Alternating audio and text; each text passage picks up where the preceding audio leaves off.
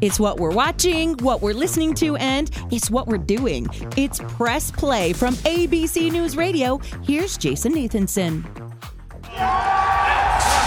That's what it sounds like when thousands of people watch other people play, and that's what we explore here on the special Press Play. It's all about how we play, why we play, what we play. And for this year's special, I'm taking you inside the world of competitive video games at a massive event in Dallas. We'll press play on that in a second. And also this hour, we'll play some bar trivia in New Jersey and then head to England to check out a patriotic American beer. But first, I'm at an event where people get paid to play. Almost $1 million up for grabs at one of the biggest video game competitions and festivals in North America, DreamHack Dallas. The main game, the one that has thousands packed into this arena and millions more watching online around the world, is Counter-Strike Go. That's right, I'm here with thousands of people watching 2 teams of 5 play a video game with all the chanting and cheering and drama of a professional sports match. Whew, had to step outside for a second. It is loud in that main arena, but that's what I wanted to see firsthand, what I wanted to understand. I think we all know playing video games is fun, but watching others play? Why? You know, there's millions of people will watch a baking show. But they don't do it together and scream when, like, the cookies come out of the oven. That's true, but they do for sports. They do for competition. Mike Winnick is the hype man here in Dallas. Part rodeo clown, part baseball mascot. Getting the crowds going during breaks, launching T-shirts at them with the T-shirt cannon. And my in-game tag is Darth Mike. Almost everyone here has their real name, and then their on-screen name.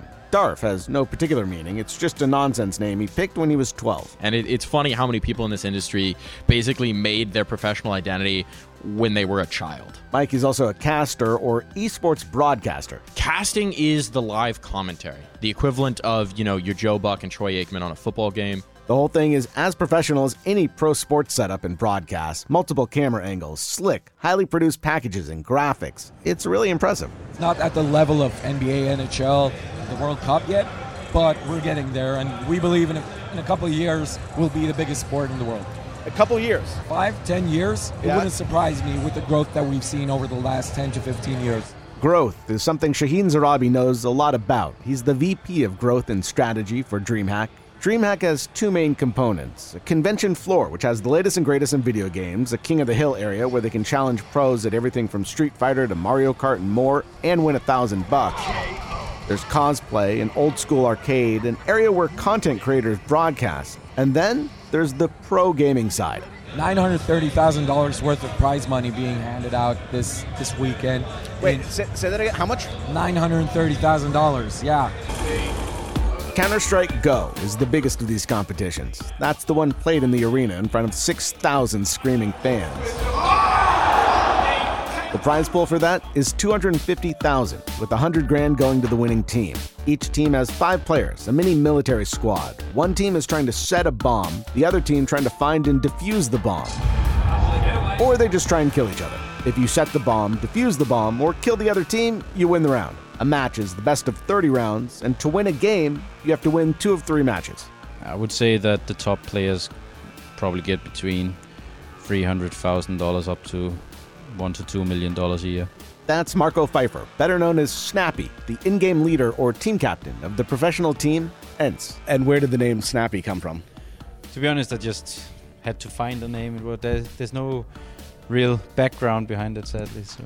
Snappy is from Denmark, and at 33, one of the older professional players. He played professionally when he was younger, but quit because at the time, you couldn't really make a living doing it. But then the money started rolling in a few years ago. So I quit my master's and I quit my job in the finance department in order to pursue gaming, and I've been doing it since 2016 now, I think. Yeah. When you quit those, what did your parents say? They didn't care.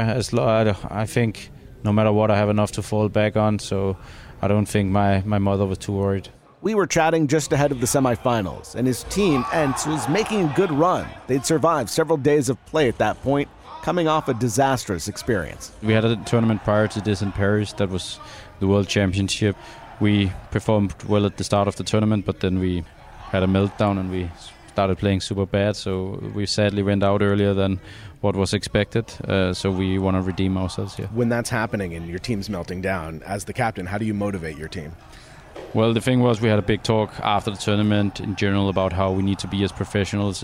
At that tournament, we weren't professional enough. We didn't prioritize stuff like food, sleep. We spoke a lot about how we can avoid that and how we need to be professionals at this tournament to perform at the highest level. I know. Some of you might be laughing hearing him talk about being professionals and discipline and performing at the highest level. We're still talking about video games, right? But at the pro level, where millions of dollars are at stake, they have to be as sharp as possible. Their reflexes on point, because a couple of milliseconds could be worth thousands of dollars in prize money. I generally tend to play better when I go to the gym. That's one thing where you need the discipline. Then there's the other thing, which is just the food choices you make. I'm a guy that likes to eat a lot of bad food also, but I tend to on match days always to not spike my blood sugars. So I try to eat according to the glycemic index in order to have a stable blood sugar and have enough focus for the game, so I don't suddenly get brain fogs and stuff like this. And he's not just thinking about himself these days. His team depends on him, and so does his wife and one-year-old baby daughter. But his wife isn't here. She follows my game on the mobile phone, but she never watches them. She has no interest. The only thing she hopes is that I win and that I'm happy, but she has no interest in esports. Is that okay with you? That she doesn't? I actually like it that way, also because sometimes when I spend so much time on my profession, it's also nice to sometimes just get home or get out of the office and just not talk about it anymore, you know? Because for Snappy, turning pro meant taking something he did for fun, playing video games, and made it into work, which changed things for him. I don't play the game as much for fun anymore. I play to compete at this point. I think it's fun competing. I think it's fun chasing a dream in a way. I don't do it as much for the love of the game as I used to do. You're not going to have high motivation every day, so therefore you need some goals that you want to chase, and that is what keeps you going. What's your goal? What are you chasing? Like last year, we were number 2 in the world. My goal is to be the number 1 team in the world and also win the big trophies. They have eluded me. We were in 3 or 4 finals within the last 18 months, but we lost all of them, sadly. And now we're in the semi here, and I hope we'll get a trophy. Where are the women? When young girls go on the line and play, people are very offensive against them. That's Shireen Zarabi again, the VP of Growth and Strategy for DreamHack. One thing you quickly notice when you look at the teams competing in the main tournament, it's all guys. Not one woman is on that main stage playing in front of thousands of fans. But why? Men have no inherent advantage when it comes to video games. On the convention floor, Zarabi told me it's more about how women and young girls have been treated, historically, when they get into gaming. They receive a lot of toxicity, a lot of offensiveness, a lot of harassment, and that basically tightens the pipeline of women and girl players coming into gaming. Who would want to keep playing if they just get yelled at all the time or get sexually harassed all the time? My name is Munira Adobe, but I go by Goose Breeder, and people call me Goose in the gaming community. Goose is one of the top women in the pro gaming world, telling me she's experienced that harassment firsthand. Of course, it's just not fun, right? Why would you keep doing something that people are making miserable for you? It's an added barrier, and I think that you could play the card. Everyone says oh, well, everybody gets talked on the internet, but it's different. Women are getting harassed specifically about their gender. It's over and over. It's that they're a woman, you're not good enough. So ESL, the group behind DreamHack, launched ESL Impact as a way to give women a safe space to play. ESL Impact created an initiative and created a consistent structure to encourage women to stick with the game, teams to stick together. So with that kind of stability, I think is creating a lot of growth. It's improving the players, creating competition, everyone's taking it seriously, and that's how you improve the community. The ESL Impact Counter-Strike tournament here at DreamHack has a prize pool of $123,000, which is about half of the main stage tournament. The crowds watching are smaller too, but they're fierce and loyal, including Lisa. She's the mom of one of Goose's teammates, Mads. This is the second time we've been to Dallas. We've been to Sweden, to Sporter in Sweden. So they're soccer moms, you're a video game mom. Right, I'm a video game mom. Has your daughter faced bullying online or anything like that? She has some here and there, some bullying. How do you deal with that as a parent? Well, I try to tell her, that she just has to ignore it, like block them, just block them, And Goose says it's just a matter of time before women and men are playing together on the big stage for the big money. I do think women are capable of, at one point in time, getting to that level. I don't think it's like women can't compete, women can't play the game well, but I just think we're a bit behind. So I think we're playing catch-up. What is your favorite thing about playing this game? I just like that I'm really good at it. I just like playing high level. It's just like a challenge, and I think being able to rise to the challenge is a very sweet feeling. Also a sweet feeling, Lisa's pride in watching her daughter Mads on stage in front of hundreds of cheering fans playing video games professionally. Oh, I mean, it's overwhelming pride, it's a bring you to tears kind of pride, you know what I'm saying? So, and I think it's because I see her following her dream, and I see her pushing herself and then not letting anybody tell her she can't do that. But yeah, it's an overwhelming amount of pride that I have. Back over in the 6,000-seat arena, Christopher Nong's team, Mouse, they're in the finals. His gamer tag is Dexter. He's the team's in-game leader. Did you sit down your family at some point and say, okay, I'm going to go into competitive gaming? Was there like a conversation about that, or? There was some moments where I told to my mom, because I come from a Vietnamese background, we're very anti-gaming. But then I talked to her and she was like, okay, as long as you finish your university degree, at least you have something to fall back on. Then you can do whatever you like. She doesn't care. Have you thought about what you would do with the money if you guys won? No, for me, I'm one of the older guys on this team, but I would just invest it in my home, get a home, and all that kind of stuff. Old people type things. How old are you? Turning 29. Oh my God, that's ancient. Yeah. Is there security in this? Do you think you can do this for the next 20, 30 years? Or is there a feeling like I've got to save up now because I don't know what the future might bring? For me, it's always saving up. I think all my teammates, they have at least 10 more years in this game, right? So by then they'll be millionaires. What's your favorite thing about playing this game? I would say the hype moments when you do something crazy and it just works. And everyone gets to see that, and then it's on social media. It's right in front of you, people yelling and screaming. It's like a great experience. Is it like a high that you're chasing? Yeah, it's like a drug, I guess. And having all the fans and stuff like that, do they come up to you? Do they take pictures? What's the interaction like with these fans? I would say in America, everyone's very nice. Americans are very nice and outgoing, so everyone just comes up, says hi, cheers me on, and ask for photos, signatures, whatever, and then we just go from there. Is it different in different parts of the world? You say Americans are nice, or other? I would say you're just more outgoing, so it's like that. But then, in Europe, everyone's still nice, but they're more reserved. Yeah, a little bit more reserved usually. I am so excited. I cannot even. Words cannot describe how excited I am. Quentin is one of those less reserved American fans. He's 19 and rooting for the team Ents. Remember, we talked to their team captain Snappy before the break. My goal is to be the number one team in the world and also win the big trophies. They have eluded me. Quentin is holding a poster with a drawing on it, a poster I didn't quite understand. And it shows my interpretation of the Ents logo. It's a big octopus guy, and it's ripping the face logo in half, and it's crumbling away, just like their team. What? Where do you get all this enthusiasm from? Lack of sleep. Maybe. I was up at 4 a.m. making these posters. Brew is part of Quentin's squad. What's your favorite thing about being here? Honestly, just being with other people like me. I come from a very small town, and gaming and being on a computer for long periods of time is frowned upon. And watching people play games, does that that gets you excited? Yeah, I grew up in a sports family. This is different. I can watch this all day long. I understand why my dad watches football all day long. This is what I do. We were watching Ents battle one of the most popular teams in the world, FaZe Clan, for a spot in the finals, and it was intense.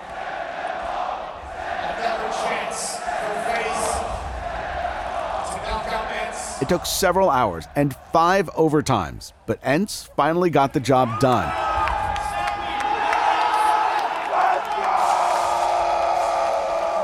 That puts Ents in the final Sunday with team captain Snappy. My goal is to be the number one team in the world and also win the big trophies. They have eluded me. Against Mouse and team captain Dexter. How old are you?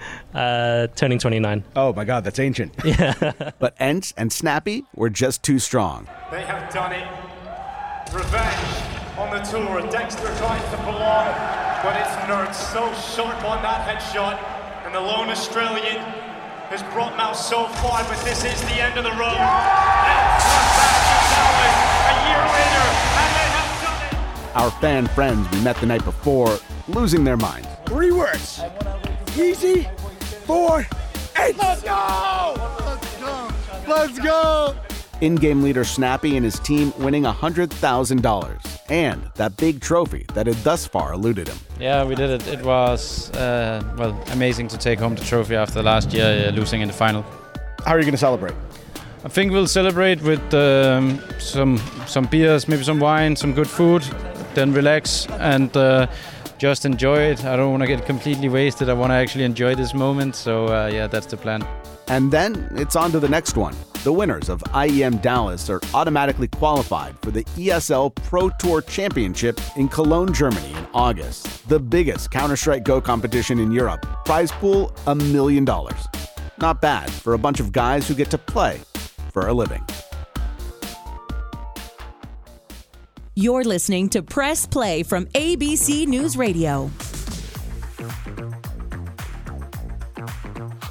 For 3 points, the question is, what's the name of a game that requires a deep knowledge of highly useless information, a willingness to partake in a pint or two, and 0 athleticism? If you wrote down bar trivia, then perhaps you and ABC's Sherry Preston should team up. She's been checking out the pastime's recent resurgence at her local pub in New Jersey. Obel's Inn has been a part of Broad Street in Bloomfield, New Jersey for as long as most people can remember. My name is Ken Janes. My family's owned Obel's for 40 years. They bought it when I was 5 years old. Like most bars and restaurants, the pandemic hit Obel's really hard. It was terrible, is what it was. It was pretty much just taking a beating every day because you didn't know what was getting thrown at you and, couldn't open it all to 25%. And it just, you can't, it's almost impossible to be able to keep a business going like that. Eventually, Ken and his wife decided they'd have to close their beloved bar, but then something happened. The day that we shut down, the next morning, my wife actually woke me up and she was on social media and she was looking at the outpouring from everybody, just saying, you can't close, you guys have to stay open. And, I looked at her and I said, we're going to keep going. It was tough, but they did keep Obel's going. And when they reopened for good, bartender Heather Vittori says things had changed. I absolutely did notice a difference in Obel's. We experienced a whole new group of faces. A lot of new people moved into the area from the city.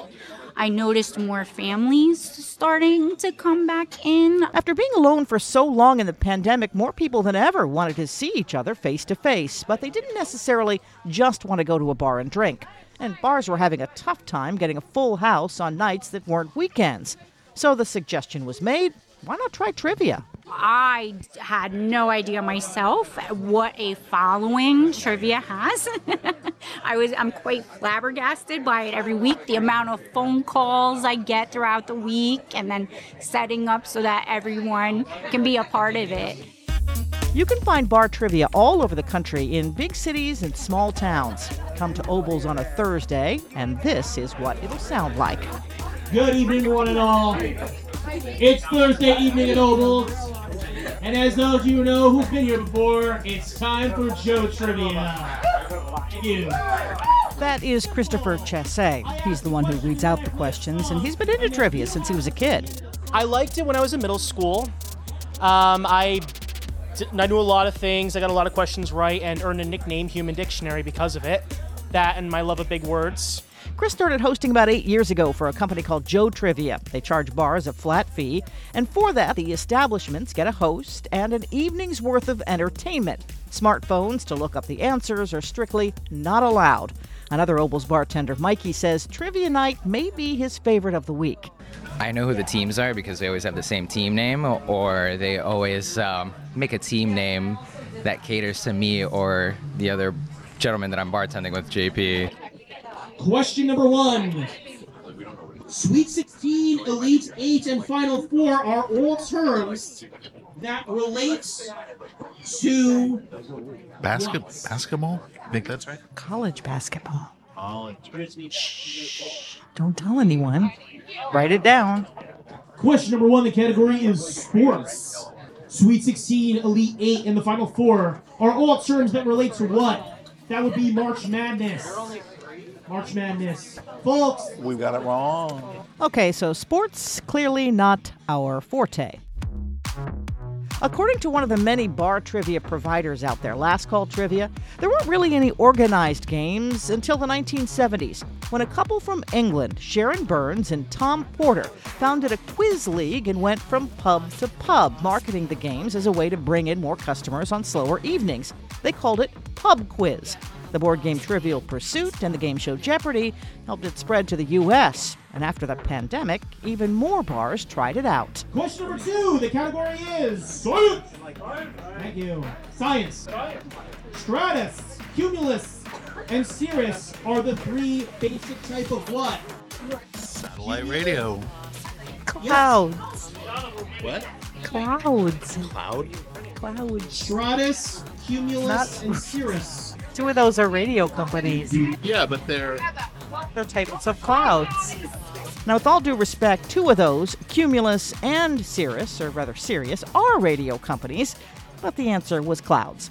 Obel's owner Ken James says trivia night is not just entertaining, it certainly helps his pub's bottom line. I honestly did not expect it to work out as well as it is. I was here for the first night and I had a blast, and it's been great ever since. It really has. Maybe because of customers like Travis Lands, who's a regular on Thursday nights. Almost every week I come on down as soon as they start doing it, and I play with Joe, who, we just kind of sit next to each other and mumble answers, and that's how it started. We weren't playing, we would just answer the questions, and suddenly we were like, well, maybe we'll just put in the answers and see how well we do, and we don't win, but we have a good time. I asked Chris, the host, the same thing. What's the appeal of all this? I guess, again, this is me personally speaking. I guess there's always, the appeal of learning something new. Like, you'll learn a question like, who shot the Archduke of Austro-Hungarian Empire in 1914 and kickstarted World War I? And it'd be like, oh, this Serbian guy, Gavrilo Princip. That's just a question I pulled out of my nose. I guess for me personally, it would be like the appeal of wow, I never knew that. And that is something that Heather also says about her job. Part of the bar business is if you know customers and stuff like that, or bartenders, everybody has useless bits of information that they know. The trick is, you don't need to know a lot about any one thing. It's always nice to know a little something about anything. And that applies to trivia. So, if you remember the question for 3 points, what's the name of a sport that requires a deep knowledge of highly useless information, a willingness to partake in a pint or 2, and 0 athleticism? Yeah, it's bar trivia. And if you ever find yourself in Bloomfield, New Jersey on a Thursday night, maybe stop in at Obel's for some ribs and a question or 2. On this and every 4th of July, a lot of people's chosen way to play is by doing nothing, kicking back and enjoying a nice cold beer, maybe even one that they brewed up themselves. And if you're an American living abroad, it can be hard to catch those red, white, and blue vibes. But ABC's Tom Rivers found a taste of home a few miles outside of London.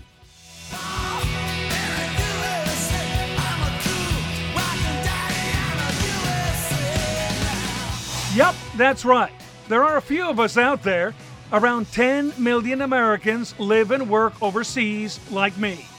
I've been based in the UK for decades among some 170,000 other Americans here. For those like me, there are fond memories of 4th of July's past back home, of parades and fireworks, of food and beer. So where to go in Britain to rekindle some of those memories? A few weeks ago, I went down to the Thameside Brewery and Tap Room to watch the process begin of producing an American-style craft beer, aptly named Born in the USA. As I arrived, the team was already hard at work mixing ingredients. Thameside owner and master brewer, Andy Hayward. This is the first part of the process. Yeah, we're mashing in now. So we've already done a preheat of the mash tun just to get the temperature right. The brewing liquor is heated up the night before. We're transferring that into the mash tun, and we're adding in the grain, which will mix with the water, extract the sugars into what's called wort, which is the basic sugar, sweet sugar, syrupy mixture, which is what later becomes alcohol, that the yeast works on to become alcohol. The microbrewer is located just some 3 miles from Heathrow's Terminal 5 in the river town of Staines-upon-Thames. It was the end of the tidal river Thames before any of the locks and river management system was put in place. So the tide finished at Staines, and therefore it was easier to cross. And as you say, the Romans built, I think Ad Pontes was the Roman name, and Staines came from the Saxon word for stones, which was a crossing, which came later, obviously. The town's brewing tradition can be traced all the way back to 1796. But there was a large gap of some 80 years until Andy opened his doors in 2015. And for him, there's an American connection. I had a career in insurance claims. I worked in Lloyd's of London and other companies, always handling American insurance claims. And as you say, Tom, I was based in the States a couple of times. I lived in Philadelphia for 3 years and Chicago for 3 years.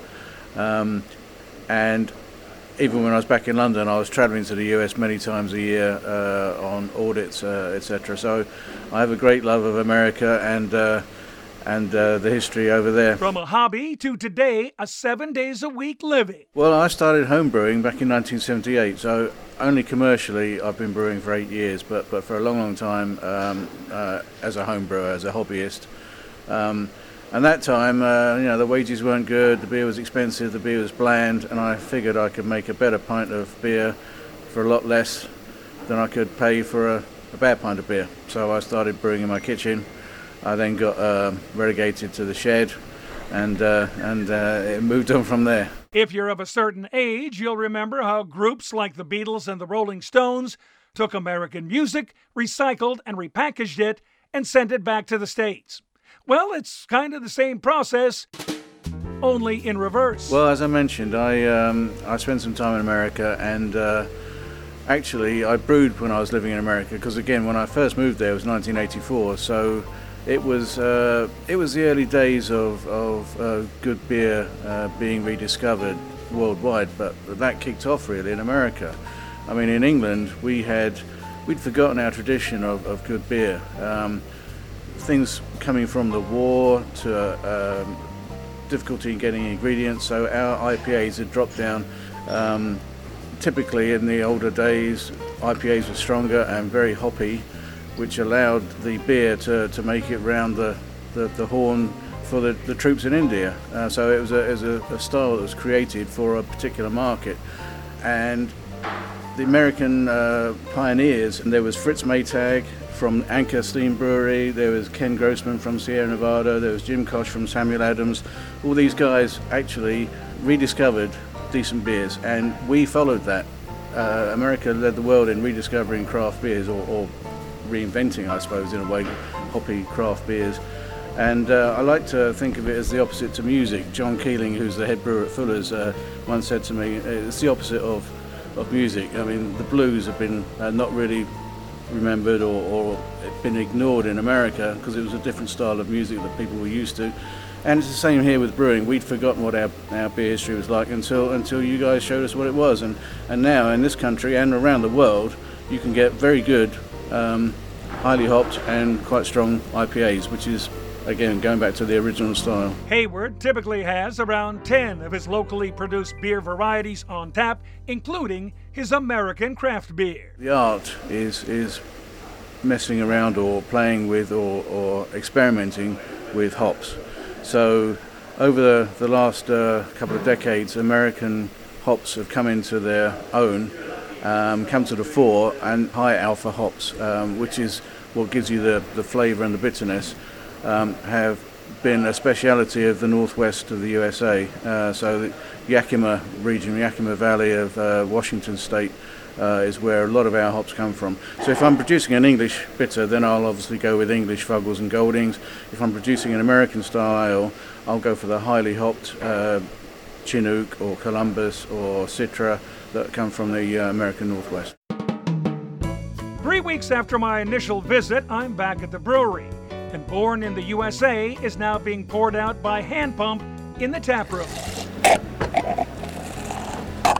Time to see what the locals think of this brash American alternative.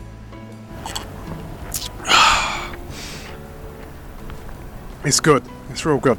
I'd say it's a smoother pint, taste-wise. It just feels like it's more refined, lighter. It actually tastes like it's been made locally, as opposed to being made, mass-produced and commercially and bland, I guess is the word I'd use, but the people that spend a fortune trying to sell those beers wouldn't appreciate me calling it bland, but this actually has a distinct taste. Feels like it's been made with care, I'll say that. Like, time and effort has been put into making this specific beer. So, a couple of converts to this American-style IPA brewed right here in jolly old England. As to the next few days, Andy Hayward has a few other American tricks up his sleeves. The barbecue, American-style barbecue, as you say, hot dogs and burgers and stuff, as well as we have a band that plays a lot of country and Americana-style music. They'll be performing here. A slice for me and others of America at this time of year over here. And here's to raising a patriotic pint to all of you across the pond. At the Thameside Brewery, Tom Rivers, ABC News, Staines upon Thames, England.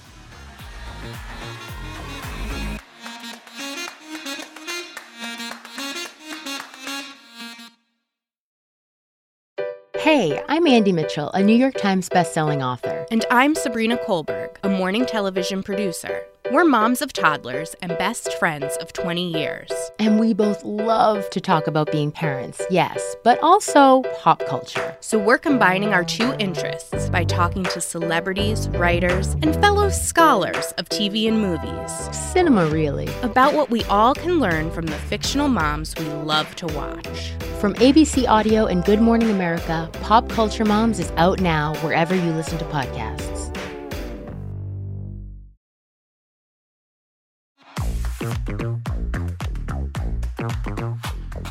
It's what we're watching, what we're listening to, and it's what we're doing. It's Press Play from ABC News Radio. Here's Jason Nathanson. Thanks for coming to play with us. Every year on Press Play, we take a look at the different ways people are playing, what that means to them, how they define it. For some, the best way to play is by rocking out at the Eurovision Song Contest. We'll take you to London to hear about that. Others are dramatically speeding up the game of golf or cracking and bamming some mahjong. We'll hear about all of it, but first, the way many of us like to play has to do with the TV shows we love to watch. Trekkies have a deep love for Star Trek, and in one small town in upstate New York, ABC's Dave Packer has the story of how one man's hobby is fulfilling his own fantasies and helping to revitalize his beloved downtown. How to get people back downtown? It's a question that so many communities across America have been asking. What's really needed is some outside-of-the-box thinking. Or in the case of one upstate New York town, some out-of-this-world thinking. Welcome to Ticonderoga, New York, where on any given day you might find an occasional Starfleet lieutenant, pointed-eared Vulcan, or Klingon dressed for battle. You see, Ticonderoga, in addition to being written on the side of your number 2 pencil and being home of the 18th century fort of the same name, is home to the Star Trek Tour, a museum-quality, exact reproduction of the set used during the filming of the original series more than 55 years ago. And ever since this attraction opened, thousands from around the world have made the trek to this remote town about 2 hours north of Albany, New York, to become fully immersed in the Star Trek experience. And since it opened, this Trek Mecca has helped push the local economy into warp speed. It's really snowballed. The town, I think, really kind of depends on it as an anchor for the downtown. That's Ticonderoga native James Cawley. It's all his brainchild. Well, it started for me as a hobby. Years ago, Cawley inherited a copy of the blueprints of the sets from the original series. He and his friends got to work. Inside a former vacant supermarket in downtown Ticonderoga, Cawley and his friends, many volunteering their time and talent, rebuilt every inch of the sets depicting the Starship Enterprise. And they've opened it for you tours. Can look at the buttons, please don't touch. We have a lot of vintage items. It takes a lot of vintage stuff to build a starship of the future. From sickbay to the massive engineering set to the ship's iconic bridge, walking onto this set makes you feel like you're speeding through the galaxy at Warp 8. And when fans walk through the sliding doors, they walk into the future and at the same time, back to their childhood. We met Gary and Adrian French, who came up from Connecticut. Adrian was overwhelmed. It was so realistic. And at the end of the tour, on the bridge, Gary got to sit in Captain Kirk's iconic chair. Well, I just wanted to take the chair home. I needed to go in the living room. That's how I felt. Julie Mumm came along with her husband Anthony, who made sure he wore the right color Star Trek uniform. Yeah, if you were an extra in a red shirt in the original show, you knew you weren't getting out of the episode alive. So you made sure you did not wear a red shirt when Yes. you came here today. Yes. And it wouldn't be the Enterprise without Captain Kirk. So, twice a year for the past few years, William Shatner has been making the trek to Ticonderoga to greet fans, give them a personal tour, and regale them with tales of his time in the captain's chair. So what does he think of this museum-quality reproduction? This set is exactly the way it was 50-odd years ago. And it's like coming back to a house that you might have been born in, and you go look around and you see it like, wow, it's bigger and smaller than I remember, and yet it's the same. Right inside the front door, Sue Cross greets visitors. Where's the furthest anyone has come from? We've had them from all over the world. Okay. Ethiopia. Ethiopia? Yep, England. I mean, we had a group of business people from Japan fly in just for this. They flew into New York City, got a rental car, came up here, did a tour, went over to Burley's Luncheonette, had lunch, come back, did another tour, and then got back in their car and went back to New York and flew back to Japan. In one day? In one day. They needed warp drive. Yes. Or maybe a transporter. Right. And how's all this been going over on the planet Ticonderoga? It's a huge influx. We double our population when he has a major event, which is not hard because we're just under 5,000 people. That's Mark Wright, the Ticonderoga town supervisor, or what a lot of towns would call the mayor. We'll double our population. The businesses are inundated, food, lodging. And right across the street from the Star Trek tour, Burley's Luncheonette. Debbie Barber is an owner, and when the Trekkies come to town... We're extremely busy. We usually have lines out the door. It's definitely increased the business downtown. A few doors down at the House of Pizza, owner Eric Munson serving those Trekkies by the slice. Yeah, we can barely keep up. And back at the Star Trek set, James Cawley, the man who sent Ticonderoga where no town has gone before. So I'm on the bridge, and you could probably hear it right now, some of the sounds of the bridge of the Starship Enterprise. I mean, every light is blinking and the screens are lighting up, and there's Captain Kirk's chair about 3 feet away from us. And right in front of me, about 1 foot away, is James Cawley, the guy who made this all possible. And how did this all come about? Well, it started for me as a hobby. I grew up watching, Star Trek and running around the neighborhood playing with my friends, dress up Captain Kirk and blah, blah, blah. So as an adult, I wanted to find a way to enjoy it, getting away from work. It was still my hobby. And I knew that if people were going to see it, it had to look right. And it just kind of grew out of that. And then a few years ago, about 7 years ago, I had a conversation with Paramount and CBS. And they, agreed that this was something very, very special. And we got a license agreement to open to the public, and it's now a museum. For people to come and enjoy. We also have, thanks to Adam Schneider and Space Center Houston, we have the original Galileo 7, the full-size ship that they used when they filmed the series. So that's going to be on display very, very soon. Schneider's happy with the shuttlecraft's destination. It is a small town on a beautiful lake, so there's summer tourism, but there is not a lot of industry or other activity there in the town itself. This is a draw over the course of a year of tens of thousands of fans who need to stay, who need to eat, who would like to shop and who would like to explore the area. And the people that trek there, inspired by the enduring message of Star Trek. It isn't about being lost in space. It isn't about people from long ago and far away fighting with each other. It's about, in theory, us. It's about what we might do. It's about what we might find. It's a positive, uplifting message. And if that positive, uplifting message helps the town of Ticonderoga, so be it. That's fantastic. From Ticonderoga, New York, or the bridge of the Starship Enterprise, I'm Dave Packard, ABC News. For many people, golf is a way to relax, a way to spend 4 or 5, maybe 7 hours with friends, possibly having a few drinks, definitely a few laughs, and slowing down the world. But an emerging trend in golf goes against all of that, and it's growing in popularity. The goal is to play as quickly as humanly possible and to get in a full workout while doing it. It's called speed golf, and our Alex Stone got a chance to experience it, along with all of the out-of-shape pain that came with it. Those birds chirping are the birds you hear before the sun rises, the ones that are out long before there's any sunshine to play a normal round of golf. It is just before 5 a.m. I'm pulling into the parking lot here. The birds are already singing, and the course is pitch black. In about 15 minutes, this parking lot will come alive, full of a group of what mostly look like marathon runners rather than golfers in full workout gear. There's actually, in the darkness, a coyote right in front of me right now, running in front of my car as I'm pulling into the golf course. That tells you what hour it is. There's a coyote. But within a few minutes, the grounds crew arrives and gets to work, and then the golfers, or runners, or Ironman competitors, but yeah, they'll tell you they're golfers. Garland, how you doing? These are speed golfers meeting up in the parking lot, taking part in a form of golf exploding in popularity around the world. Think of it this way. An entire 18 holes of golf on this course in LA is about 4.5 miles on foot, played in about an hour, give or take. Thank you for having me today. I had to learn what this was about.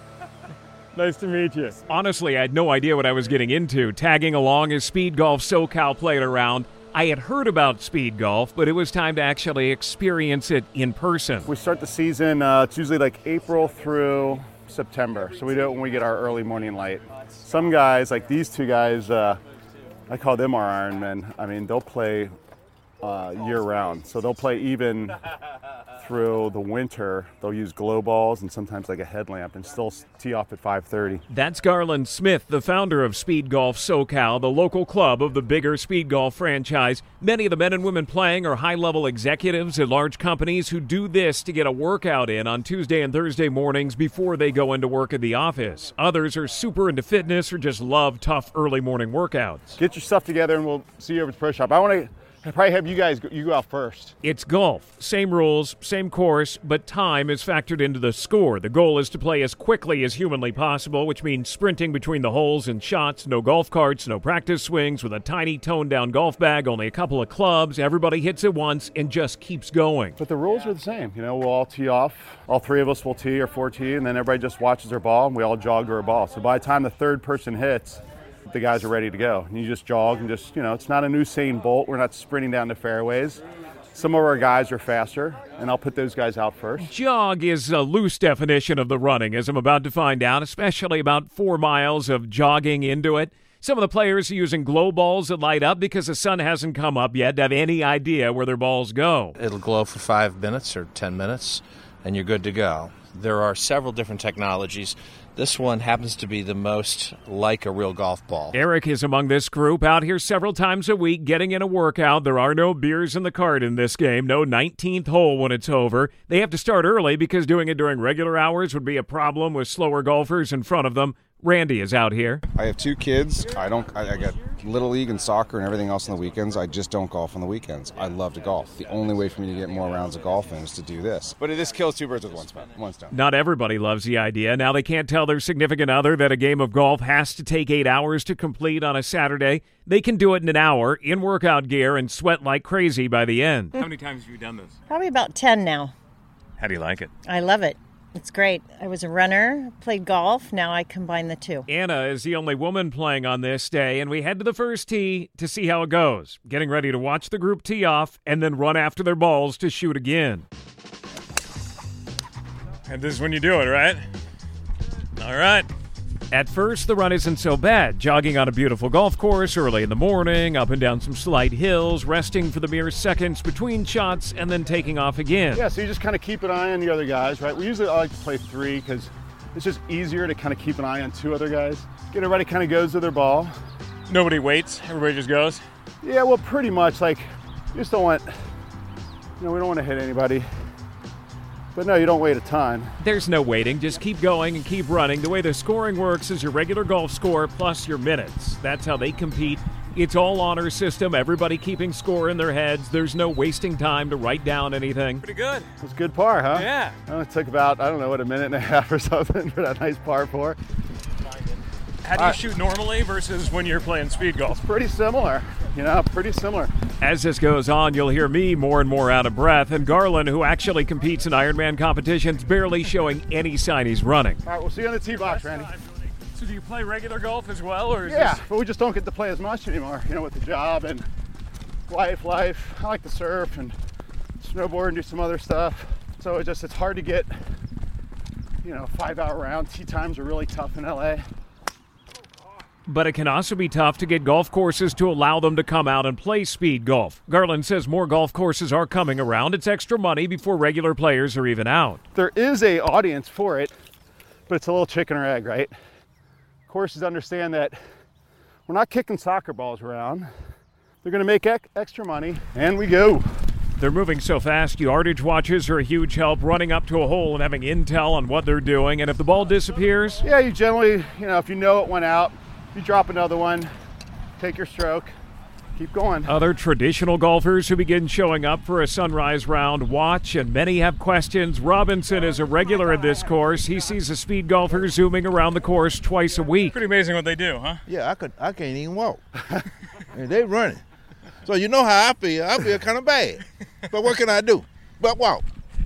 Does it feel good every morning, or do you have some mornings that you go, no, this isn't what I should be doing? Some days you're questioning, got a little ache, a little pain. You go, it was a terrible idea. But most of the time, 95% of the time, it's like I get done and I'm like so happy I did. Yeah. At times we're playing through the sprinklers. After 9 holes, Garland did offer me a cart, but of course I felt like I had to prove I could run 9 more. But I can tell you, as running, there was nothing better than seeing that ball in the grass, knowing we would be stopping for a few seconds to hit and get a tiny break from the run. Alex, you're my good luck charm for some reason. I think I was 3 over on the front. I bring a driver, a 6-8 54 wedge, and a putter. With sweat pouring down and the legs beginning to burn, I tried to at least keep the appearance of a run as a foursome continually hit and ran. Oh, yeah. And then he just guns it down the middle. Rip. So it's a club, right? Everybody pays an annual membership. And then I put this together, get us really good rates. So you're going to find a handful of traditional golfers go, I dig this, I'm a runner, or I want to be more fit, I want to play more golf. I mean, you talk about hazards. Sprinklers are on, they're playing right through the sprinklers. You're running good. Thank you. One thing is very clear to me, it is a workout. I can tell you that by the funny way I was walking for a few days afterwards, the upper legs in pain. Garland would love for the sport to grow. It's popular in some other countries and catching on in the U.S. It's like selfishly I started this thing selfishly so I could play more golf. It's like I felt like I found this cheat code here in LA to where, wow, I can come out here and play when the course is wide open. I can also get a workout in. It just really checks 2 big boxes, to be able to play as much golf and to try to stay in decent shape and get it all done really early. We're still just playing golf, we just play it a little bit different. I slowed them down, but still we were done by 7 a.m. The whole group then would go home to shower and head to work with a game of golf and a 4.5-mile run in the rearview mirror. But then these guys' wives, like Randy's wife, she loves me. She's like, thank you. You gave us our weekend. Randy's back. He's losing weight playing golf. Who's ever said that, And so next Tuesday and Thursday, they'll be out in the darkness with the Coyotes. It's not a different sport. We're not flinging a ball down with a lacrosse stick, which I think that's kind of taken off in some areas, called fling golf. And it's not frisbee. It's not frisbee. It's not foot golf. It's just regular golf. I mean, I'm more surprised because like this is like more of an Olympic sport than just playing traditional sport in the Olympics, right? It's like the biathlon, you know, where they're skiing and then stopping and having to shoot a rifle at a target. It's Press Play from ABC News Radio. Here's Jason Nathanson.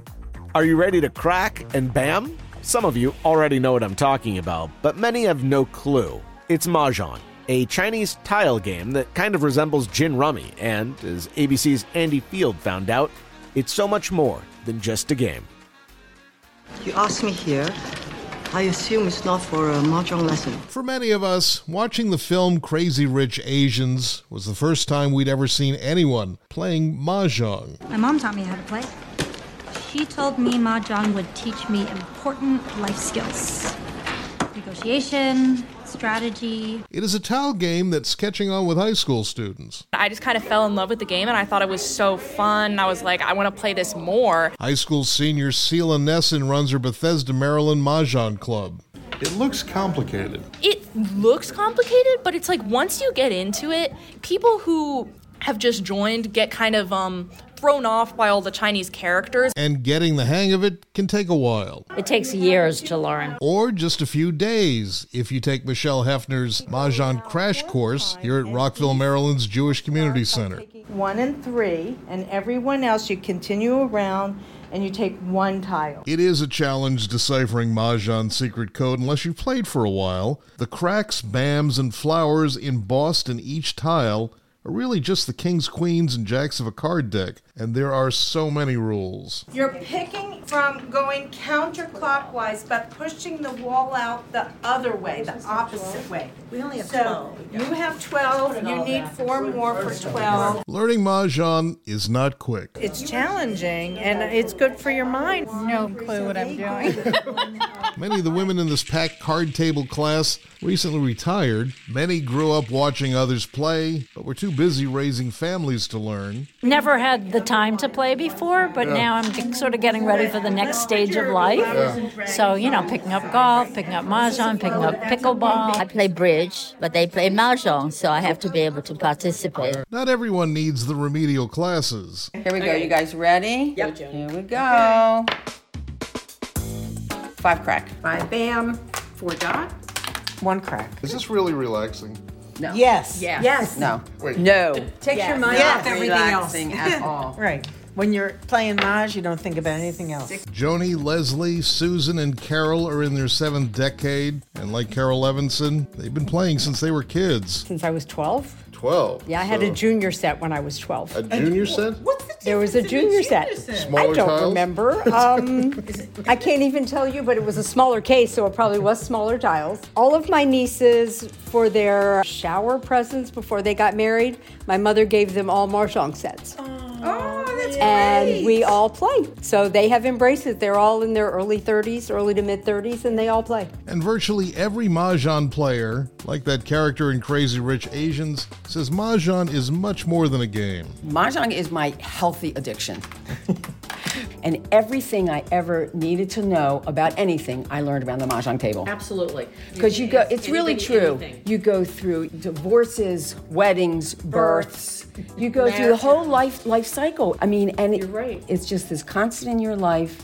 It's good mentally, it's good physically. You laugh, you have fun, and there's nothing really like it. Joni's been playing with some members of this same group for more than a half century. Stand by, because I think that's Mahjong! Yeah, 2 in a row. Woohoo! Hold on. That declaration when you match all the pairs and straights and 3 and 4 of a kind. And by the way, this Chinese tile game isn't that ancient. 5 crack. It only became popular in the 1800s, then migrated to the United States in the 1920s. 2 crack. The Chinese and American versions are different, and Americans have a national Mahjong league that prints colorful cards where the suits, 3, 4 of a kind, runs, just like playing cards, change each year. I'm holding on to that one. There is some gambling if you want, but the stakes for most players aren't that high. The person who threw the Mahjong pays double, and that would be 50 cents. No one's getting rich at this game.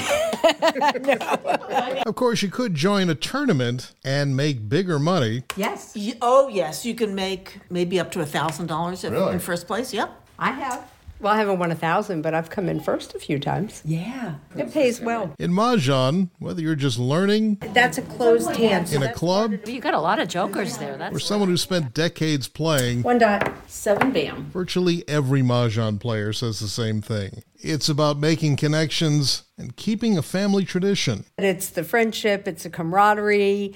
It also helps your brain, it keeps you functioning, and it gives me a good break from my day-to-day life. So it's kind of nice. In Bethesda, Maryland, Andy Field, ABC News. As we've learned this hour, games are definitely one way to escape from day-to-day life. But ever wonder what celebrities are doing to escape? We at ABC News Radio wanted to find out, so we caught up with Drew Barrymore, Jenna Elfman, and Guardians of the Galaxy star Sean Gunn and asked them about what has them pressing play these days. I can't say enough about Beef. Drew Barrymore's hit talk show has been dark during the writer's strike, but she's been pressing play on some new music and on a hit Netflix show. I know everybody knows it now, but if there's someone out there who hasn't watched it, Beef. I watched it when it was like still new and quiet and under the radar, and I felt like I made the world's greatest discovery. I love it so much. That's a great rec from Drew, Beef on Netflix. Check it out if you haven't. I'm really into this artist, Dijon. I'm feeling Dijon. I'm all over his music. Talk Down and The Dress are my 2 favorite songs in heavy rotation. And maybe Cars get your motor running. Actress Jenna Elfman, who recently wrapped up the series Fear the Walking Dead, says now that she's home full-time, she's found a way to spend more time with her 2 sons. My 15-year-old is really into like mid-1990s like cars, you know, like the Toyota MR2s, the Miatas, and all of the like, you know, souping them up and making them cool. And we go to car shows, and I'm equally fascinated. Actor Sean Gunn, who played Kraglin in the recent blockbuster Guardians of the Galaxy Volume 3, says he's been catching up on some TV and pressing play on sports podcasts during his downtime. You know, I'm almost done with Perry Mason, which I'm just loving. I want to inject that directly into my veins. I don't know if it's like anything that takes place in Los Angeles in the 1930s and the production design is that magnificent. I'm right there. And finally, I should also say I'm a basketball junkie. So I push play on a lot of basketball podcasts. My wife gives me a hard time for it, but I don't know. I love sports. There you go. You're listening to Press Play from ABC News Radio. It's a massive competition that Europeans go crazy for. No, not the World Cup, the Eurovision Song Contest, a yearly event that highlights the best and kitschiest in the music world. ABC's Joy Piazza has been a diehard Eurovision fan for years, and she has this look at why it's so important to so many, and a peek into how fans in the UK celebrated this year. Let our love shine a light from every corner of our... At a pub in South London, I found myself in a place I didn't think I would have imagined a decade ago, belting out a song from the 1990s that was originally sung by an American, that won an international songwriting and performing competition that many Americans don't really know much about. Love Shine a Light by Katrina and the Waves won the Eurovision Song Contest in 1997. It's a favorite of my friends, Asifa Lahore and Claudia Coelho, who were hosting a Eurovision-themed party at the Oval Tavern. And they were the ones who got me, an American, into Eurovision 9 years ago. We literally broke it down to our favorite songs, winners, when it started, why it's so important. The 2 things that I remember that afternoon when you first watched Eurovision, you started crying when Conchita Wurst started getting into the chorus and the crescendo of her song. You were just, tears were welling in your eyes. I remember that. And I also remember how impressed you were with the production values. Eurovision, in its simplest terms, is like if American Idol and the Olympics opening ceremony Vulcan mind melded somehow. Hundreds of millions of people across Europe and other parts of the world tune in every year. It's been around since the 1950s, and it started as a way to unite Europe after World War II. Israel, ladies and gentlemen, what do you reckon? There's glitz, there's camp, there's national pride. There are bookmakers placing bets. And there's an intricate voting system, part judges panel, part televote, that could make or break an odds-on favorite. Martin Osterdahl is the head of the contest, and he describes it in another way. It's bigger and it's better than the Super Bowl.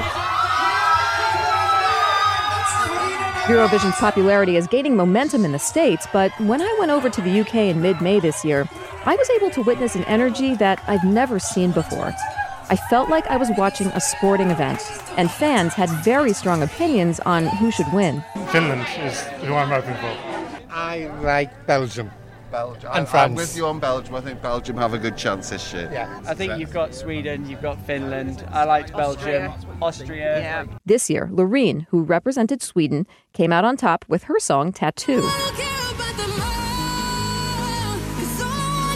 Before the final, she said that at first, she wasn't sure that she wanted to compete this year. Whenever I say yes, I feel this excitement. It's very subtle, but it's an excitement in me, but also from the people around me. And I'm like, and then I understood, wait a minute, I have to go where it flows. Loreen made history, becoming the first woman to win twice. Sweden is now tied with Ireland for the most wins ever. She told me that the process of creation is what drives her, not the accolades. It just grounds me, and I keep that position because I want my performance to be authentic, And for it to be authentic, it cannot be about me. Winners of Eurovision don't get any actual prize money, but they get something perhaps better, notoriety. Past winners have certainly made their mark on the music world. Like ABBA, who won in 1974 with Waterloo. This year, Eurovision organizers say 5 entries broke into the top 200 on Spotify's global streaming chart. But as I found out over the years, Eurovision is, to many, more than just a song contest. Eurovision 2023 was held in Liverpool, the home of the Beatles. I got a chance to see the sheer magnitude of the event and what it meant to Ukraine, as the country and its people are still in the fog of war. We know that everyone has hard times, and sometimes it feels like it's the end, but you don't give up. Have good attitude in a negative situation. That's Andrew, one half of the group Tvorchi. Their song, Heart of Steel, while not a winner, highlighted the struggle and the strength of the Ukrainian people. Svitolaya Tidi, which means even if the world is on flames, don't stop, do something. Last year, Ukraine won Eurovision, and traditionally, Ukraine would have hosted the event this year. But Osterdahl says organizers had to do something unprecedented, hold the contest in another country on the winning country's behalf. It's very difficult for us to move all those people and all that stuff into a country that is under invasion or at war. Taras Homich is a Ukrainian Catholic priest who runs the Liverpool branch of the Association of Ukrainians in Great Britain. And he says his home country was determined to be a part of the contest this year. Ukraine has shown its resilience, and now it shows that life is going on. Ukrainian refugees who now call Liverpool home say the outpouring of support moved them to tears. Tamila came to Liverpool a year ago as the war was breaking out. She got a chance to see one of the semi-final rounds in the arena. I cannot keep all emotions inside. It's just wonderful. And back at the Oval Tavern, fans there said they were in awe of Ukraine's resilience. I believe in the power of pop culture. I think a war can't take that away. But perhaps one of the most lasting takeaways from Eurovision is that it strives to not only unite nations, but to represent people of all backgrounds, nationalities, and orientations.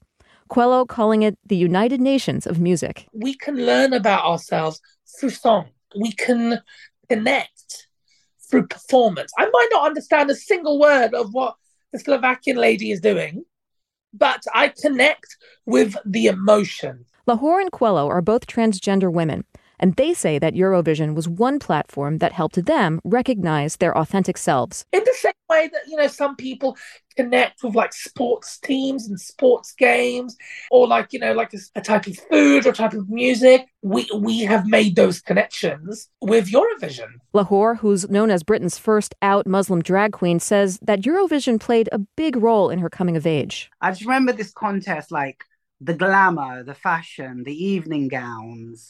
I remember the orchestra at the time, and there was this, grandeur about this contest that was held once a year. And national costumes and national languages. Both say that Eurovision has come a long way since then and has a strong LGBTQ fan base. In fact, Lauren Coelho's event on Eurovision Day, and every month at the Oval, is billed as an LGBTQ safe space. It's part drag show, part variety show, and it's a place for the community and allies like me to celebrate diversity and inclusion. Esther Sutton is the pub owner. We're all a community. We're all living together. These guys are amazing. They're going to put a show on tonight.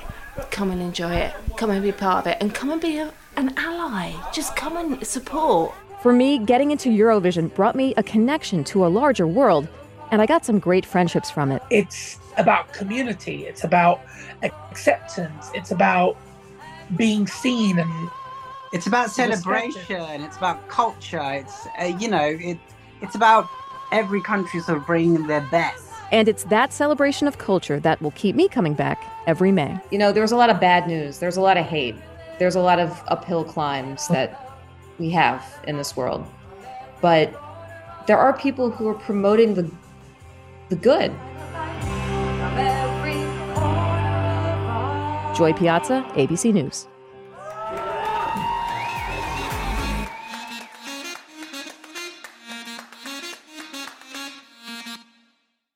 People who disappear without a trace. Where is she? The most notorious murder cases in New York. Pure evil. And the most devious killers. There's a Hannibal Lecter feel to him. For chilling true crime stories, follow the True Crime NYC podcast wherever you listen. The first ever criminal trial of a former president is underway in Manhattan. It's one of potentially 4 trials facing former President Trump as he makes his third bid for the White House. What do voters think about his culpability, and would a guilty verdict make a difference in the election? I'm Galen Druk, and every Monday and Thursday on the 538 Politics podcast, we break down the latest news from the campaign trail. We sort through the noise and zoom in on what really matters, using data and research as we go.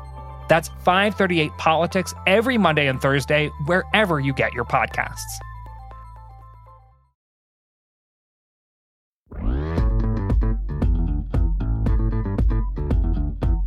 It's what we're watching, what we're listening to, and it's what we're doing. It's Press Play from ABC News Radio. Here's Jason Nathanson. It's Press Play, the show that's all about the different ways we play, what play means, and what it does for us socially, physically, mentally. This hour, we're going to play some lacrosse, play with some pets, but first, we're going to play pickleball.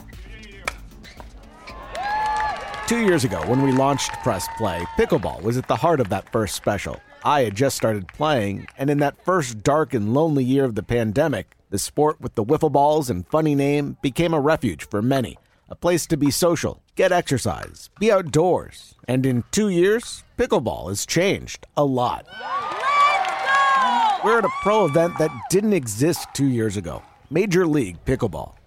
This event here in Orange County, California, is one of 6 this year, and the team owners drafted 96 players to make up the 24 teams. Team owners, including NBA star LeBron James, future NFL Hall of Fame quarterbacks Tom Brady, Drew Brees, and Patrick Mahomes, tennis champs Naomi Osaka and Nick Kyrgios, country music star Dierks Bentley, Heidi Klum, billionaire Dallas Mavericks owner and Shark Tank star Mark Cuban. How many billionaire owners do you have? I think it's around 20.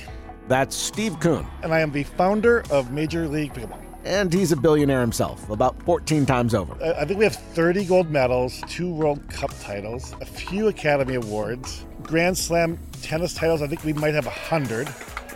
Our cap table is kind of fun, kind of ridiculous. That's one of the biggest changes pickleball has seen in the past 2 years, just rapid growth on the professional side. I've said that we're on our way to being a top 5 sport in America, which means on a level with, say, NHL and MLS. I think that's coming. I think it's coming sooner. Are you talking about in money, in viewership, in what? All those things. In viewership, in media rights, in terms of seriousness that the sport has taken. Yeah, we're taking it a lot more seriously than we were 2 years ago.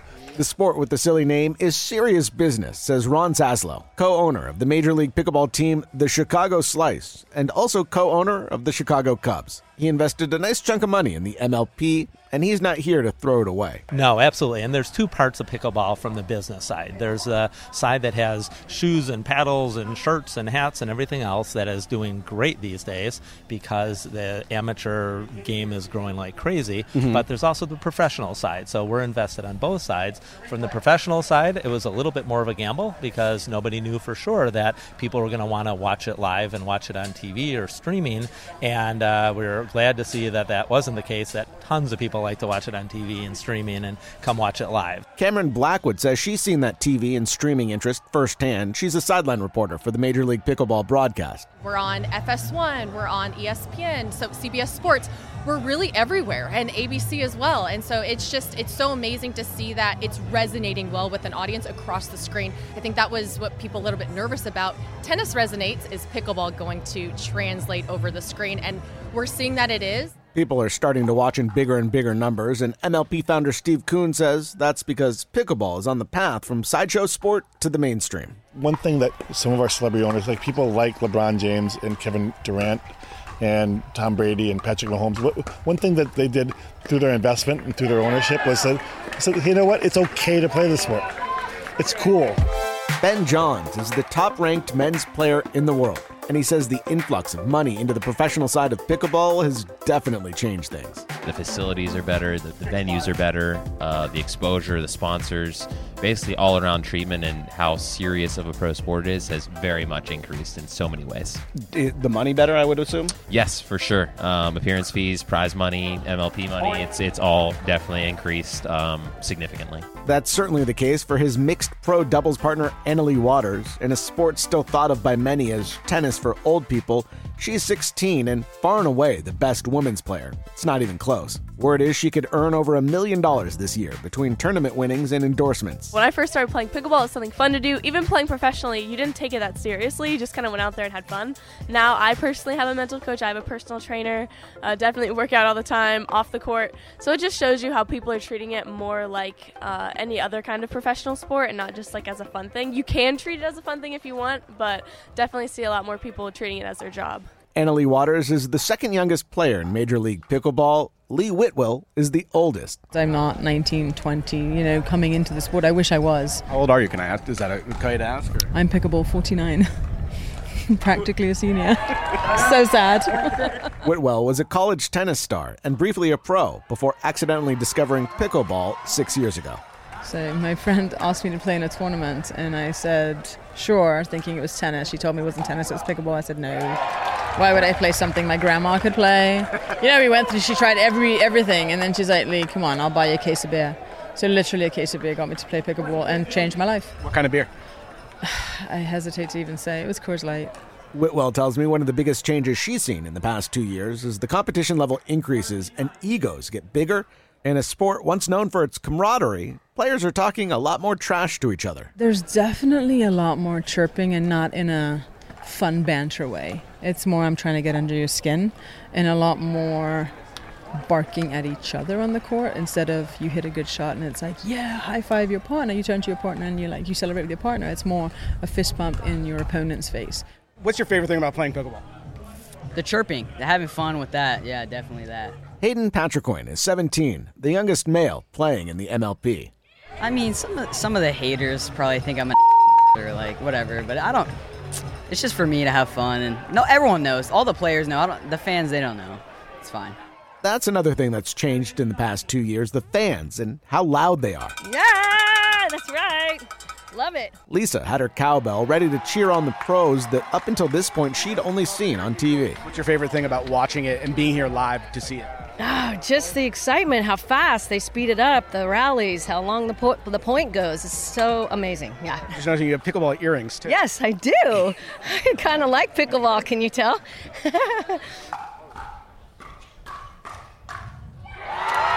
So what's next for pickleball? Many want to see it in schools with permanent teams. That would then become a feeder for the pro leagues, especially if there are college scholarship opportunities. MLP founder Steve Kuhn is working on that, lobbying in D.C. to try to get funding.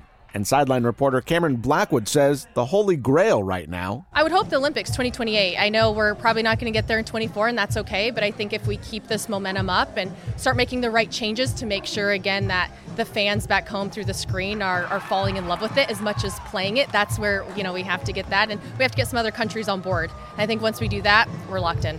The 2028 Olympics are happening right here in Southern California, and if pickleball makes it in, you can be sure that as your unofficial ABC News pickleball correspondent, I'll be there to cover it. Mic in one hand, pickleball paddle in the other. We're going to take a deep dive into America's oldest team sport, which is now one of the fastest growing across the country. ABC's Rob Hawley is headed out to play by picking up a lacrosse stick. Whenever those arguments arise about who the greatest football player of all time might be, it's a good bet the late and very great Jim Brown's name comes up. The Cleveland Browns running back was a Pro Bowler every single season he played, and after just 9 years, he retired, at the time holding the league rushing record. And yet, he also said he'd rather play lacrosse 6 days out of the week and football the 7th. We play lacrosse for fun and we make a living with football. So 6 days of fun and then 1 day to make a living is not bad. But let me say this to you. Lacrosse is special. There's nothing like it. And the game has grown because of the game itself. Two teams across from each other on a field. Cannons with a red-hot start. Armed with sticks with a small net at the end. Man, he shoots. Scanoni makes the save. That was a hard shot. Passing and shooting a rubber ball that at times is flying at speeds approaching 100 miles an hour. Chris Gray, a rocket from deep. Brown, one of the greatest ever to play, when he suited up for Syracuse University, speaking years ago to the Tewaaraton Foundation. When people get involved in it, they fall in love with it, and we form a fraternity. And that fraternity is based on the positivity of playing lacrosse. His fraternity of lacrosse players, from kids starting so young to the pros, whether it's the indoor game of the National Lacrosse League. Redemption, and the Bandits are 2023 NLL champions. Or playing on the big fields outside. In our 2023 season, the PLL is underway. Lacrosse growing by leaps and bounds, now one of the fastest growing sports in America.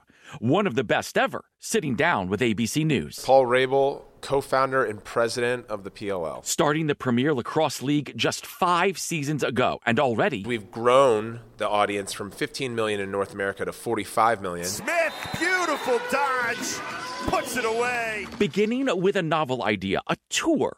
All the teams traveling together, hopping from city to city, playing each other over the course of a weekend, and then moving on. But now it's time to really unlock an environment where fans that aren't familiar with lacrosse can choose their favorite team and invest in this league based on the location of the team. For Rabel, this isn't just a business, isn't just a sport.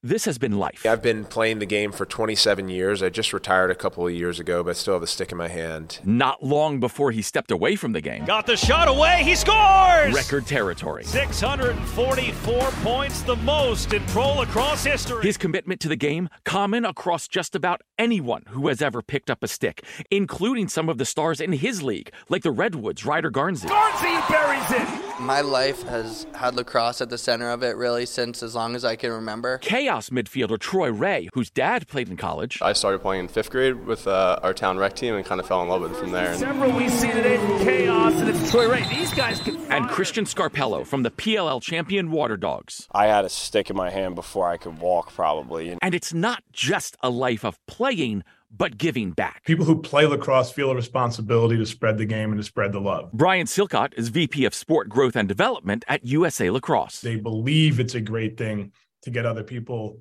playing. And you see it with the PLL. Ryder Garnsey will score 6 goals in a PLL game. Another goal for Ryder Garnsey. His career day. When he comes off the field, he genuinely cares about the kids he's talking to. Troy Ray, when he's not on the field, works with kids through the PLL Academy. Working with, all different club teams, whether that's travel or rec across the country, and just giving back to the younger generation. And Christian Scarpello, following in his father's footsteps, and this year becoming a head lacrosse coach at Chatham High in North Jersey. There's times where I'm out here you gotta be an outlet.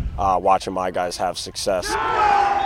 this season as a first-year head coach and taking down some really big opponents has been nothing short of amazing and things that I'll remember forever. His guys in good company, says USA Lacrosse's Brian Silcott. There's a little over 1 million people that participate in lacrosse. The large bulk of those are youth players. Like the boys of Columbia and Boston Spa lacrosse clubs. I love lacrosse because it's something fun to do. Making good plays, trucking somebody. And girls like Claire Frank. I have bruises all over my arm. Because unlike the guys, when she takes the field with her team from Cohoes, New York, like all the other girls and women's teams, she's not wearing any pads, and she wouldn't mind if that changed. Definitely, because then I feel like we could be a little more aggressive than we are. Along with growing the game, there is a push to expand it as well. It has been a wealthy sport, upper middle class. Brian Silcott at USA Lacrosse. Jeff Harvey, head of the Tewaaraton Foundation, says that decades-long legacy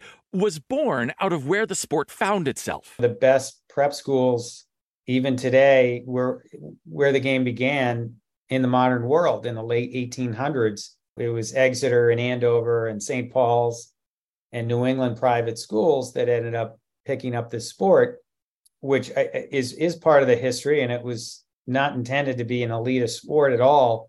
But it did become that because that's where it was played. Eric Matthew runs PLL Assist, trying to help change that. Making sure that we're engaging with local communities, donating goals, making lacrosse more visible, more accessible. And maybe the most important background of all, the very people who gave us the game. We say Haudenosaunee. Rick Hill is a founding member of the lacrosse team made up of Native Americans, once called the Iroquois Nationals, now the Haudenosaunee Nationals. Its teams consistently ranked among the best in the world.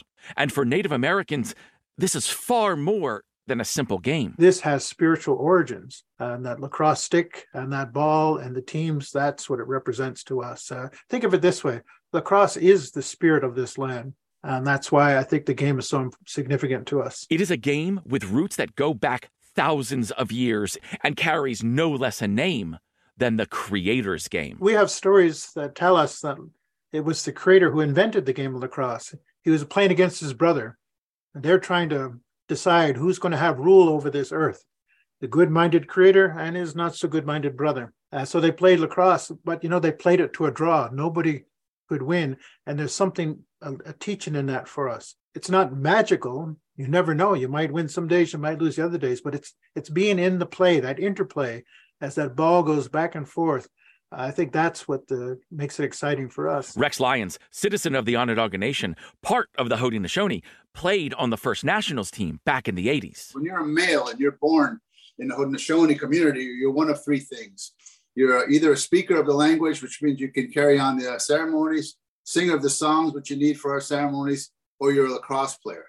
That's how fundamental it is. As we were talking, I'm going to go grab my stick because it'll help when I have my stick. Because for the Haudenosaunee, we go from cradle to grave with our stick. This stick here is my stick. It'll be buried with me. For within the stick is story, beginning with the hickory used to create it. In the early days, they used to use the sinew of the deer to make this weave. Now the deer, he's the leader of all the animals because he's on every continent. But now you have all of the animal nation represented in this stick. Now this traditional weave here, those are the clans woven together, linked together, the families, the eel, the snipe, the heron, the turtle, the beaver, all linked together here. And the ball is the medicine. So now you have everything, all-encompassing nature in concert to play the creator's game. That idea of the game itself as medicine, going beyond the Haudenosaunee to virtually anyone who picks up a stick. Ryder Garnsey. When I'm having a bad day or, I'm a little bit stressed out about something that might be not lacrosse related, that is my go-to, is to go play lacrosse and shoot or play wall ball for a little bit. It brings me so much joy. And Christian Scarpella. Whenever I step on a field, I don't look at my phone, and it's almost just like a moment of peace. Played at its highest level, Paul Rabel says lacrosse can be a symphony of scoring and speed. A writer for the Baltimore Sun called it the fastest game on 2 feet, and that stuck with this game. But at its deepest level, America's sport from before there even was an America, Rex Lyons reminds us, it is a game for us all. Playing for the joy of the game, win, lose, or draw. That's the gift. For ABC News, I'm Rob Hawley. When you think of fishing, you might think of one of the thousands of pristine lakes or rivers in the country, pulling out bass or trout. But ABC's Alex Stone is about to take us on an urban adventure for some unique fish in Los Angeles. It's a story that might make you hold your nose. Well, good morning. It's 3 a.m. right now. We're getting the early start on this. It's hours before the sun comes up, and I'm heading out to go fishing. Nope, not looking for trout. We're going fishing today for sewer salmon or dumpster dolphin. You've never heard of those? Oh, just wait, because you and I are in for quite an experience. I would argue for most people who live here in Los Angeles, the LA River is thought of as essentially a sewer, a flood control channel. It is highly polluted. Most of the water is residential and business runoff, along with 35 million gallons a day of treated wastewater. It's littered with trash and homeless encampments. It was once a natural river, but in 1938, in an effort to prevent flooding, most of the LA River was encased in concrete. The now mainly concrete river flows along freeways, ending at the Pacific Ocean. The sun is coming up right now, Lino, and we are standing overlooking the LA River. Yes. And I think a lot of people are going to say, wait, the LA River, isn't that concrete drainage basin that goes through LA? Meet Lino Jubilato, an LA River fly fisherman. This is where he catches his fish. He's here several times a week along the freeway. I used to come down here and fish all the time when it was actually fenced off, like it was closed to the public. Years ago, it became legal to fish in the LA River. The fences came down, but everybody has to do it at their own risk. Just kind of work your way out here slowly. Shopping carts all over. This is rocky here, so just be careful. The water and the shoreline are littered with hidden shopping carts, rusted underneath, clothing, beer cans, everything you can imagine that would be dumped into a storm drain in the street makes its way here. Even looking right here as the sun comes up, an old shirt. I don't know what that is. Oh, yeah. Some pants. Underwear, it looks like. Oh, yeah. Like I said, you could put together a full wardrobe in this spot. He's actually not kidding about that. He went out with a female angler a while back fishing the LA River, and the carp they pulled up had a woman's bra covering its eyes. It was so hysterical because this bra was covering the face of the carp and it just quit. But it didn't end there. And it was a purple bra. So, that was funny. We laughed. Victoria's Secret bra, mind you. And a couple of months later, I'm fishing over here, and I catch the matching panties. What are the odds of that? A purple? I'm not even kidding. Do people ever tell you you're nuts? All the time. Oh, yeah. But for some reason, people are fascinated with the idea of fishing in a sewer. Because it kind of is. There is a lot of the water, too, I forgot to mention, is from runoff. This river gets runoff from the sewers. And so Lino agreed to take me out fly fishing. He'll take just about anybody out to show them fishing and show them the LA River. A big smile on his face. He wants to show the hidden gems that he finds in this water. So I put on waders and we venture out into the river, dodging shopping carts and old cans of just about everything in the water. Oh, stinky. At points, it reeks of terribly strong methane gas between what's been put in the water and what grows in it. Walking in the water kicks up the gases trapped in the algae, putting off a putrid smell of rotten eggs. We're going to come out just a little bit here. There's fish right here in front of us. Wow. Using his fly fishing rod, Lino loves to teach, and that's what he does for me, teaching me the basics of fly fishing and letting me try to catch one of the massive carp in this water. They can be 20 pounds or more here. He is routinely pulling out big fish using the fly rod and tiny flies that he makes at home. I honestly enjoy this. I feel like I'm fishing right now. You're waiting for you to experience that moment and bring one to hand. I honestly feel like I'm actually doing it. Set the hook, set the hook, hard. Lino's day job is a nurse at a private elementary school. He used to work in social services. He went to graduate school at the University of Southern California. He loves showing his craft. In fact, based on his presence on social media and YouTube, he's a celebrity here. As we're fishing, 2 other fishermen show up and recognize him immediately from YouTube, something that happens rather often. Yeah, that was on YouTube. The one I catch and cook. He did eat one of the carp for a video, but Lino doesn't usually cook these fish. He catches and releases them. The quality of the fish with what they're eating and what's in the water is suspect, but some people do eat them. For Lino, this is about the thrill of the hunt and teaching the skill. I got my first fly rod when I was 12, I think. Yeah, and I've had it, I've been kind of off and on since then. Yeah, I've been fly fishing a long time. And there are the crowds that show up to watch him do his unconventional work catching sewer salmon. I was fishing here, I caught a big fish, and that thing took me a good 15 minutes to bring in. And I'm like, oh my God, it's a big one. So I was just taking my time. Finally, I get it there, and I kept trying to net it. I kept missing. And I was like, man, I was getting frustrated. And finally, I got it to the net. As soon as I put it on the net, I hear this clapping and cheering, and I turn around, and that whole top of the overpass there was fire trucks were lined up, and they were all standing there watching me fish. And they were all, yeah, and I was holding it up, and they were taking pictures from the bridge. Oh, that was a big one that just jumped out of there. All around us as we're standing in the water, giant carp are swimming by our feet. They're jumping out of the water as dumpster dolphins, as Lino calls them, but they're not biting his fly. We tried for 6 hours. There were a couple of nibbles, but not much else. It just makes the days when you actually catch something so rewarding. But that's true for any species, Set.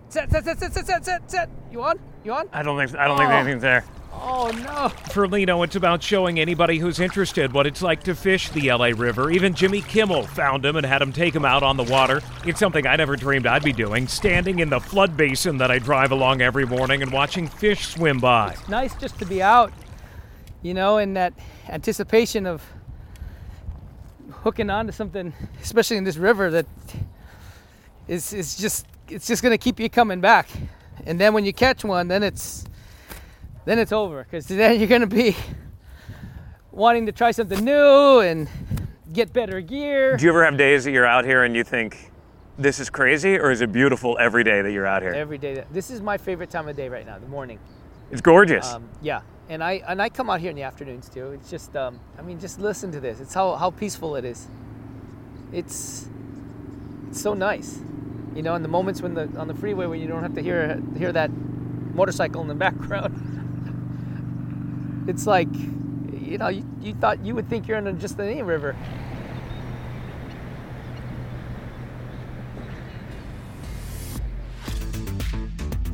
Glad you're still playing with us. This next story, it's a little rough. Summer means time for many kids to play at camp, but it's not just human kids. ABC's dog mom, Daria Albinger, shares with us her search for the perfect place to play for her pups. Jason, by now, summer break is a few weeks in for a lot of kids, and the daily trips to the pool, the park, the beach, wherever you and your family go, well, they may be getting a little tired. And it's only a matter of time before you hear those two dreaded words, I'm bored. Yeah, it's the same thing at my house. Except my children have 4 legs and fur. Meet my dachshunds. Cooper, age 11. He's an angsty preteen. Cooper, the toilet paper? Not again. And Honey, who's 2. Honey, get your head out of the garbage. Leave the garbage alone. She's a toddler. Need I say any more?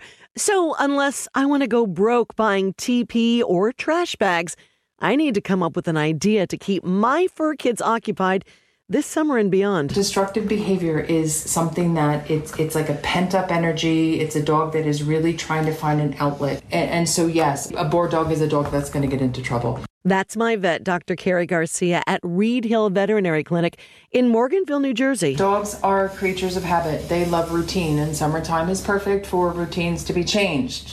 Kids are home, parents are home, or vice versa. If everybody's traveling, kids go to camp, so routines can get changed. Doggy camp, dog daycare, those are really good ideas. Dogs are social animals. They're pack animals by nature, so they like to be around other dogs. Dog camp? Seriously? My dogs can't stand to be away from mom or dad. They don't have to spend the night. They go for a couple hours and come home. The people that run the facility will help ease them into it. Put them in a room with 1 or 2 dogs, match the energies, and just build the confidence a little bit. And it can be a total game changer. Okay, I'm willing to give it a try. So we start with checkups, just like when you send your kids to camp. Because Dr. Garcia reminds us there are some health concerns to keep in mind. You're in a multi-dog environment, so parasites, dog fights, diarrhea, stress colitis, those are all things that are normal. It happens. After both Cooper and Honey got clean bills of health, we started looking for the right camps. The first one we checked out was a weekly Saturday morning meetup at Van Sohn Park in Paramus, New Jersey. We got started early, bright and early, with coffee for the pet parents and a group walk for the pups. So all we want to do is make a loop. If you don't already know, I know some of us already know us. Just make a loop with your index finger in the loop. And as we got to talking to the other pet parents, I realized my situation is far from unusual. She acts up. She goes crazy. We let her in the yard. She runs around. We call it the zoomies. Mm-hmm. She runs for about 10 minutes, right? Yeah. And then you can't catch her. And then she just all of a sudden collapses. He would sit outside if he could all day, but we can't do that. So he gets a little bored inside the house sometimes. He looks very aggressive to the dogs, but it's not what he wants to be, because like when he got away from Suzanne, he got to the dog. I dropped the leash, he got to the dog, and they were playing in the street. Okay, I feel a little bit better. And then we meet the trainer, Frank Puglisi, with Behavior Plus in River Edge, New Jersey. And he introduced us to the counselors, if you will. This is Axel, this is Mac. All right? Our dogs are trained to work around other dogs. So if we walk close to you or we go near you, I don't want you to worry about it. Okay, they're not going to do anything. If one of your dogs snaps at these guys, if he snaps at Mac, Mac's going to run back in the car. You know, basically, dogs are like kids, right? They get bored like They're kids. They're permanent toddlers. Think about the dogs as exercise, disciplined affection. Think about draining the dog's physical energy and then doing some training to drain the dog's mental energy. And then they'll settle quietly. Can you train any dog? Yeah, you want exercise first. You want to drain the energy from the body. You want some type of structured discipline, some type of training. Mm-hmm. And that could be paw, sit, down, fetch, anything like that is training. Yeah. Right? And drain the dog mentally. And then affection, which is basically food or play or whatever you guys do. If you can give a dog an hour's worth of exercise a day, and 15 to 20 minutes worth of training, you end up with a balanced dog, a relaxed, calm dog. What is the big mistake? I mean, one thing that comes to mind, you know, my husband and I are like, Mommy, Daddy.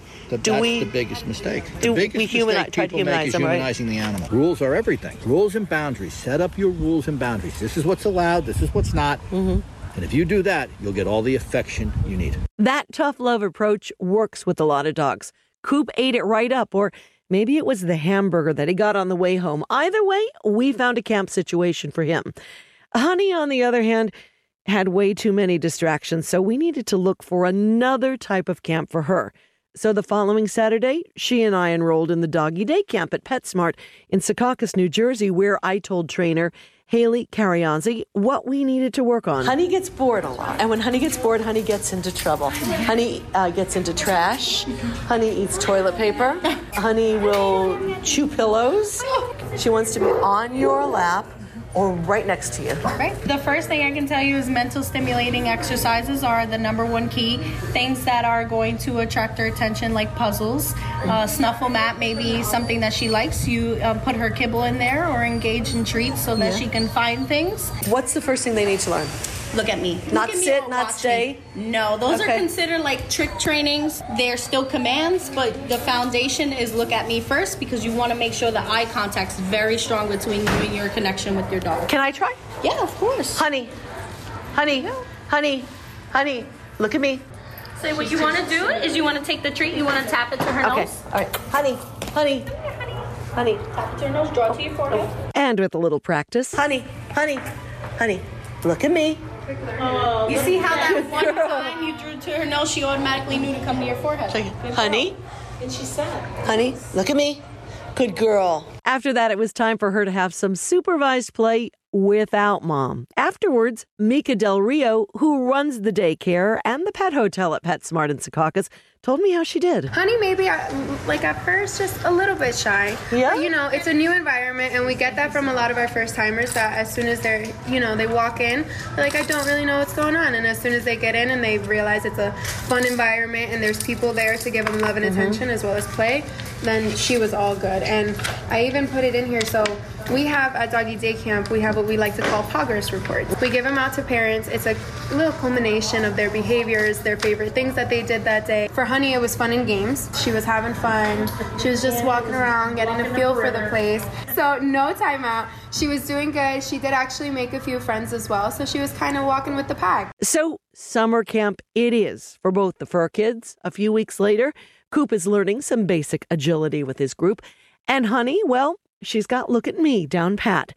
The trash cans, they aren't nearly as enticing, and we don't have to stock up on toilet paper quite as much as we did before. So, suffice it to say, we are happy campers. Jason? Thanks, Daria. And whether it's puppies or pickleball, it really doesn't matter how you play, just that you play.